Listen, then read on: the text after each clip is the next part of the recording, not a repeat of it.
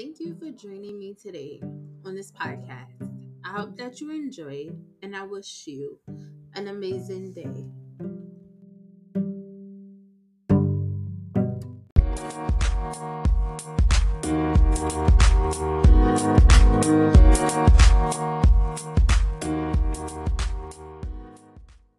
As I type this, I'm dealing with the loss of my aunt.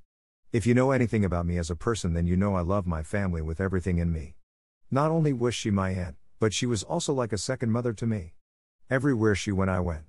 When I was little, I was so attached to her that I wanted to go to her house every weekend to be with her and my cousins. The only reason why I'm not falling apart at this present time is that I know that she is at peace with Lord Himself. I know that she is not dealing with the stress of life anymore. She has eternal life with God Himself. The only person I feel for is her a 6-year-old daughter, which is my little cousin.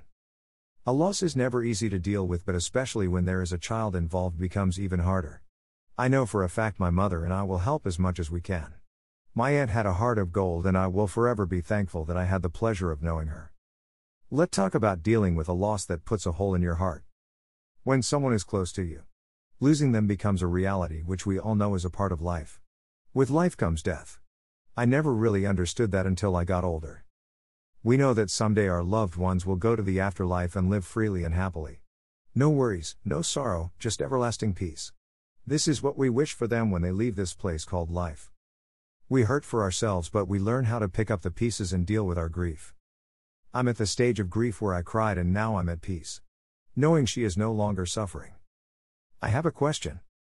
How did you deal with the loss of a loved one? How close were you to that person?